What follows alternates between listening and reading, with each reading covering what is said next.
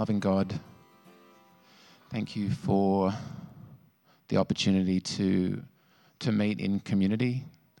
Just this week I've been so connected to the privilege and joy of being part of a community that is at least reasonably functional and where there is a sense of safety and connection.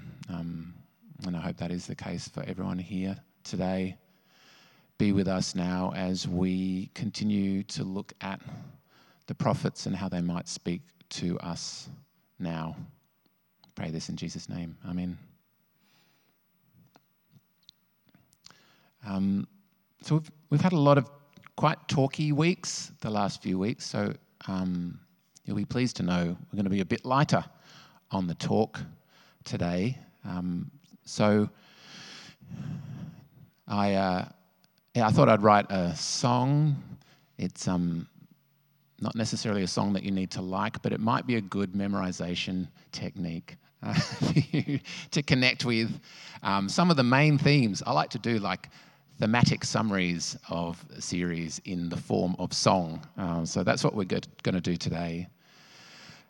But first, a little bit of intro. A couple of weeks ago, Tamsin gave us a beautiful and very simple summary of what prophets do. And that's, I think, the Hebrew prophets, but all the prophets who follow in their footsteps. This is kind of a bridging week as well. So in the last few weeks, we've been looking at Micah. And in the next few weeks, we'll look at a few maybe modern day prophets who follow in the footsteps of the Hebrew prophets in doing two things. And so this is how Tamsin summarized the work of the prophets. They say no, and then they say yes. So that's the summary of what prophets do. They say no, and then they say yes. So they say no to the way things are, and they say yes to an alternative. It's that simple. So, for example, Micah, along with many of the other prophets, they had that pattern. They would rebuke and chastise. Such a great word, isn't it? Chastise. When do you hear the word chastise outside of the context of church? Chastise. Oh, sometimes Korean students, I used to teach English to aspiring university students, and a lot of the Korean students have this fantastic, like, old school formal vocabulary, and so they'll use words like chastise. I remember a Korean student had a cat that had lost a leg and an eye and part of its tail, and the way he described his cat was that his cat must endure. So yes, endure the chastisement of life. Anyway, where were we? We're talking about Micah rebuking and chastising the injustice of those in power. So that's the initial no, the no to the way things are, the injustice of the way things are. But it doesn't stop there. Micah and other prophets also paint word pictures of hope, of what a reorder could look like. And these two moves are very closely interconnected. The image of something better is meant to return the listener back into their situation, changed and motivated to act differently. So the prophet's job, as Tamsin said, is to kind of clear a space so that we can imagine something new, an alternative way of being. And if you think about, as we will over the next few weeks, modern day prophets, they're doing the same thing. They're saying no to aspects of the way things are, things that are making life unsustainable and inhuman, whether that's consumerism or the destruction of the environment or the destruction of so many species, so many forms of life. So in the spirit of that no and that yes, today I wanted to offer you this song. So it's not, as I say, meant to be some kind of profound prophetic work, but just a little memory tool that might help us to recall some of the themes and images of our series so far, that no and that yes.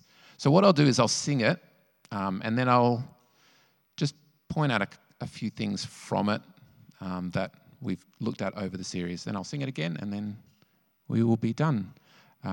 It's a new song, so forgive me if I fluff the lines or that kind of thing. I'm going to move to the other microphone. Some of these lyrics are from Shane, Tamsin, and my conversation on Monday, so it's pretty fresh.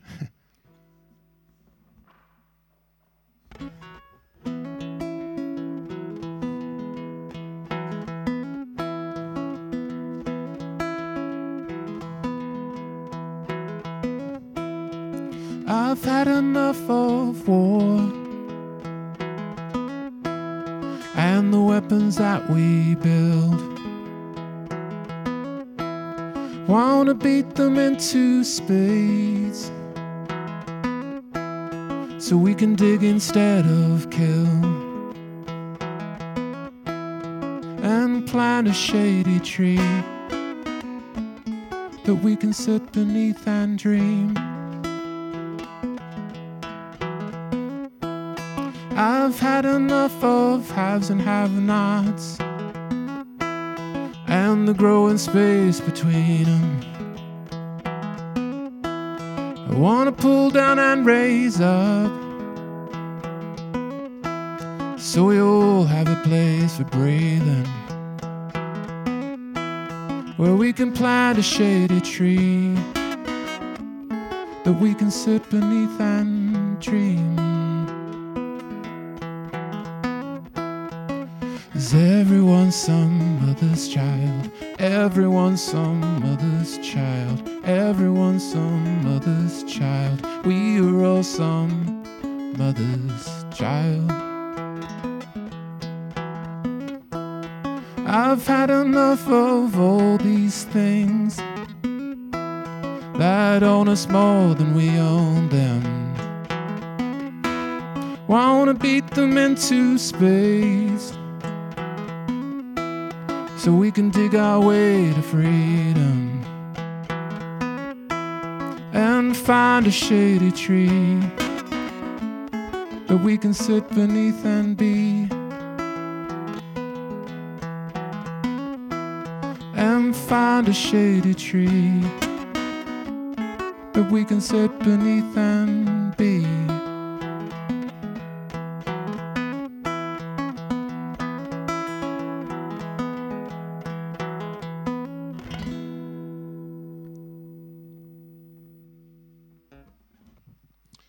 So I'm going to sing it again in a few minutes, but I just wanted to touch on a few things that I was trying to capture in that, so you can look back weeks in the podcast.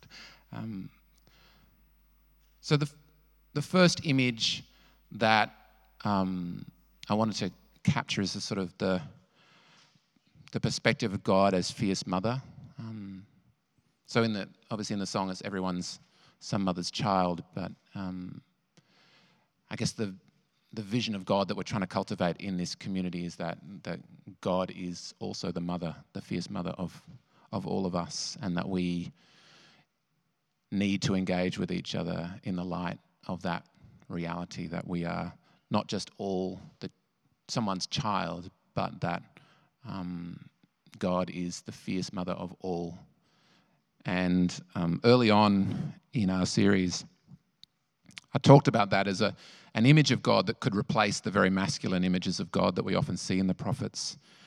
The idea of God as a mother who is driven away from her children by an abusive partner, sending a friend, the prophet, to beg that partner to be kind to their children. So that's one thing that I was trying to capture, and I found this image this week of Sama Abu Latifa and her children in southern Gaza.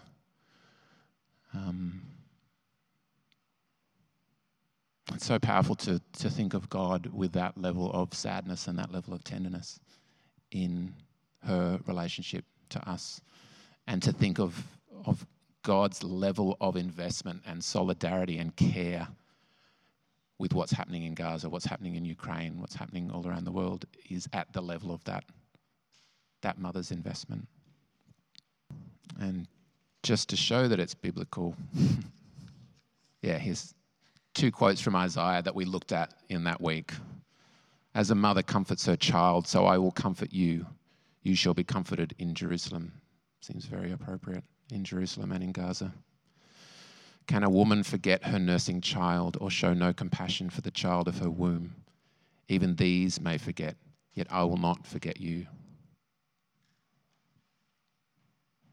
It's just so revolutionary for someone like me, the kind of image of God that I grew up with, the idea that God's level of care and investment for me is beyond that of my own mother. It's just, it's kind of overwhelming as an image, but so life-giving. So I guess the other 2 key things that, again, I'm trying to capture in this song and that I hope we can carry forward in our community is this idea of no and this idea of yes. That in the prophets we see Micah, as in Micah 2, saying no to the way things are. Woe to those who plan iniquity, to those who plot evil on their beds. At morning's light they carry it out because it is in their power to do it. They covet fields and seize them, and houses and take them. They defraud people of their homes. They rob them of their inheritance. So we've already talked about in this series the idea of trying to be a community like this, a community that says this no to injustice. And we'll look at some other prophets that do the same over the next few weeks to inspire us. But Micah, as Tamsin said, also says, yes, Yahweh will judge between many peoples and will settle disputes for nations far and wide. They will beat their swords into plowshares and their spears into pruning hooks. Nation will not take up sword against nation, nor will they train for war anymore. Everyone will sit under their own vine, under their own shade tree, and no one will make them afraid. It was this passage that was, again, a big inspiration for the wording of the song, the idea of having a tree, the idea of beating weapons into tools that we can use to grow things and to create peace and abundance. And the last thing, as I said, it just came from a conversation. I can't actually remember what the context was, Shane, but it's Shane's phrase, everyone is some mother's child. Do you want to give context to that? Because I can't actually remember. But I was just really struck by that phrase and wanted to put it into the song. So it's actually from Eva Kitty, who is a feminist and disability philosopher and ethicist, and she has a special needs child who's would be in her 30s now, but has cerebral palsy and intellectual disability as well. And in the kind of ethics of care, one of her kind of arguments in it is that we think of every person alive as some other's child, like in the way that people talk about what care a disabled person deserves, and people talk about who owes that care, but in the abstract, it's so easy to become disconnected from that and make it an issue of just economics. And her argument is saying, like, as a philosopher, I don't have that luxury. I have to think about my daughter as my child, and if we thought about every person who deserved care as some mother's child, as their mother might think of them, then it changes the tone of the conversation, and challenges our responsibility towards them. Thanks, Shane. So maybe we'll post something on that this week. So we are a community where we have an abundance of words and ideas coming up all the time, and we had a whole series a while ago called Community of Remembrance, or Community of Memory, I think. I can't remember, ironically. Where we tried to sort of think about some of the series that we'd done and what to encapsulate some of the things that we wanted to carry forward with us.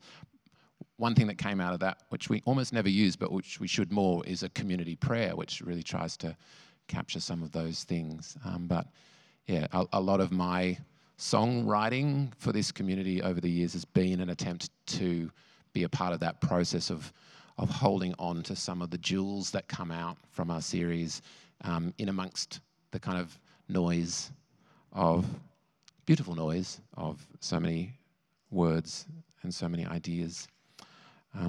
So in the spirit of that, I'll sing the song again for you, and hopefully there might be more resonance with it now. I also wanted to say that it was Tamsin and Shane's idea that I play it twice, not my idea.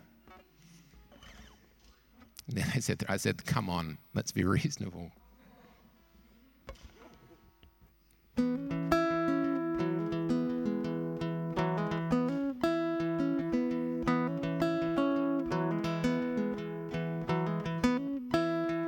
I've had enough of war and the weapons that we build. Wanna beat them into space so we can dig instead of kill, and plant a shady tree that we can sit beneath and dream. I've had enough of haves and have-nots and the growing space between them. I wanna pull down and raise up so we all have a place for breathing, where we can plant a shady tree that we can sit beneath and dream.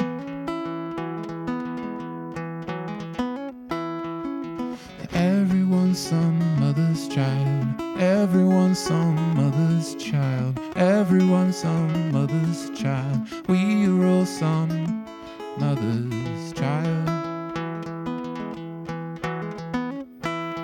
I've had enough of all these things that own us more than we own them. Wanna beat them into space so we can dig our way to freedom, and find a shady tree that we can sit beneath and dream, and find a shady tree that we can sit beneath and be.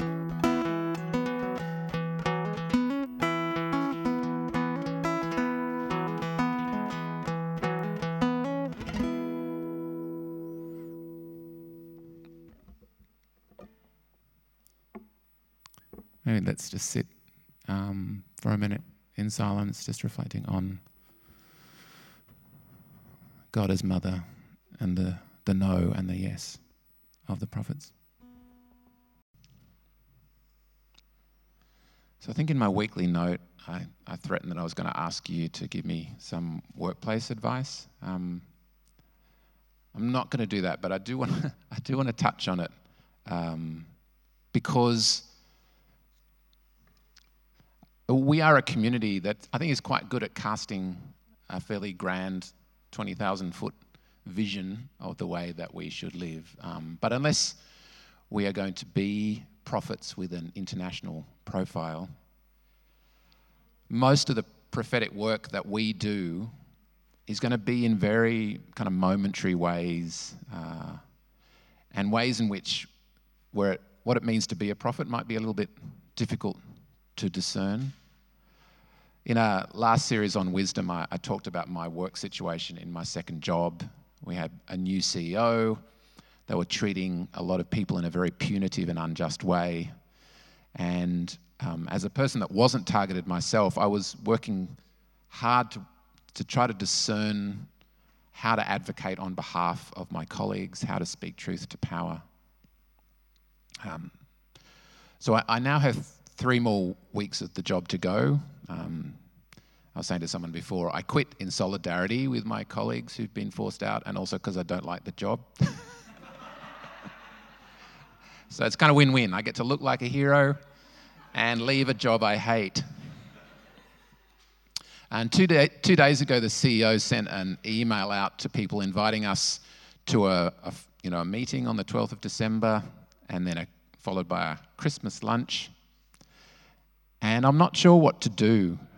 She did, because she knows I'm leaving, she did say, there's no need for you to attend the meeting if you don't want.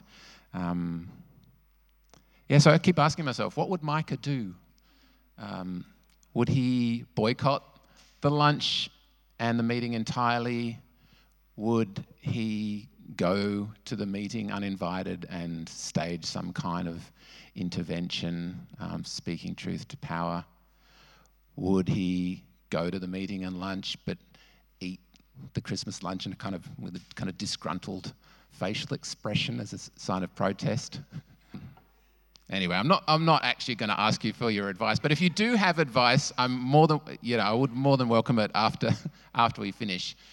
But I tell the story just as a way of illustrating the fact that the way we meet prophetic challenges in our life is in very humble, very grounded, and often very confusing ways. We would like the prophetic task to be really clear. It's really obvious what we have to do in this situation, and it's often not. And we often get it wrong, and that's why our fierce Mother God is so forgiving of us and so kind, because it's hard to discern how to be prophetic selves in a sustainable way. I hope as a community we can help each other with that. We can support each other with that. We can be sounding boards for that. That this can be a place where we can bring our little, how do I be a prophet in this situation, dilemmas, and find listening ears and wisdom. So as we come to communion this morning and bring whatever prophetic dilemmas we have to communion, let's just remind ourselves not just of the courage that Jesus demonstrated, but the incredible creativity and wisdom that Jesus showed in the way that he engaged with, moment to moment, the challenges of being a prophet to his people. In this meal, Jesus calls us to be a community of courage and a community of creativity together in challenging injustice wherever we find it. Even if that just means boycotting the Christmas work lunch. So if you're new, the way we do communion is people come forward. Do we have enough crackers for everyone to have one? I don't think so. So you can just, crack the cracker with your knuckle and take a little bit, take a little thing of juice. And then when we're standing around in a circle, we eat and drink together. Feel absolutely no pressure or obligation to be a part of this if you don't want to. But also, if you do want to, there's nothing preventing you from being a part of this. So, come forward.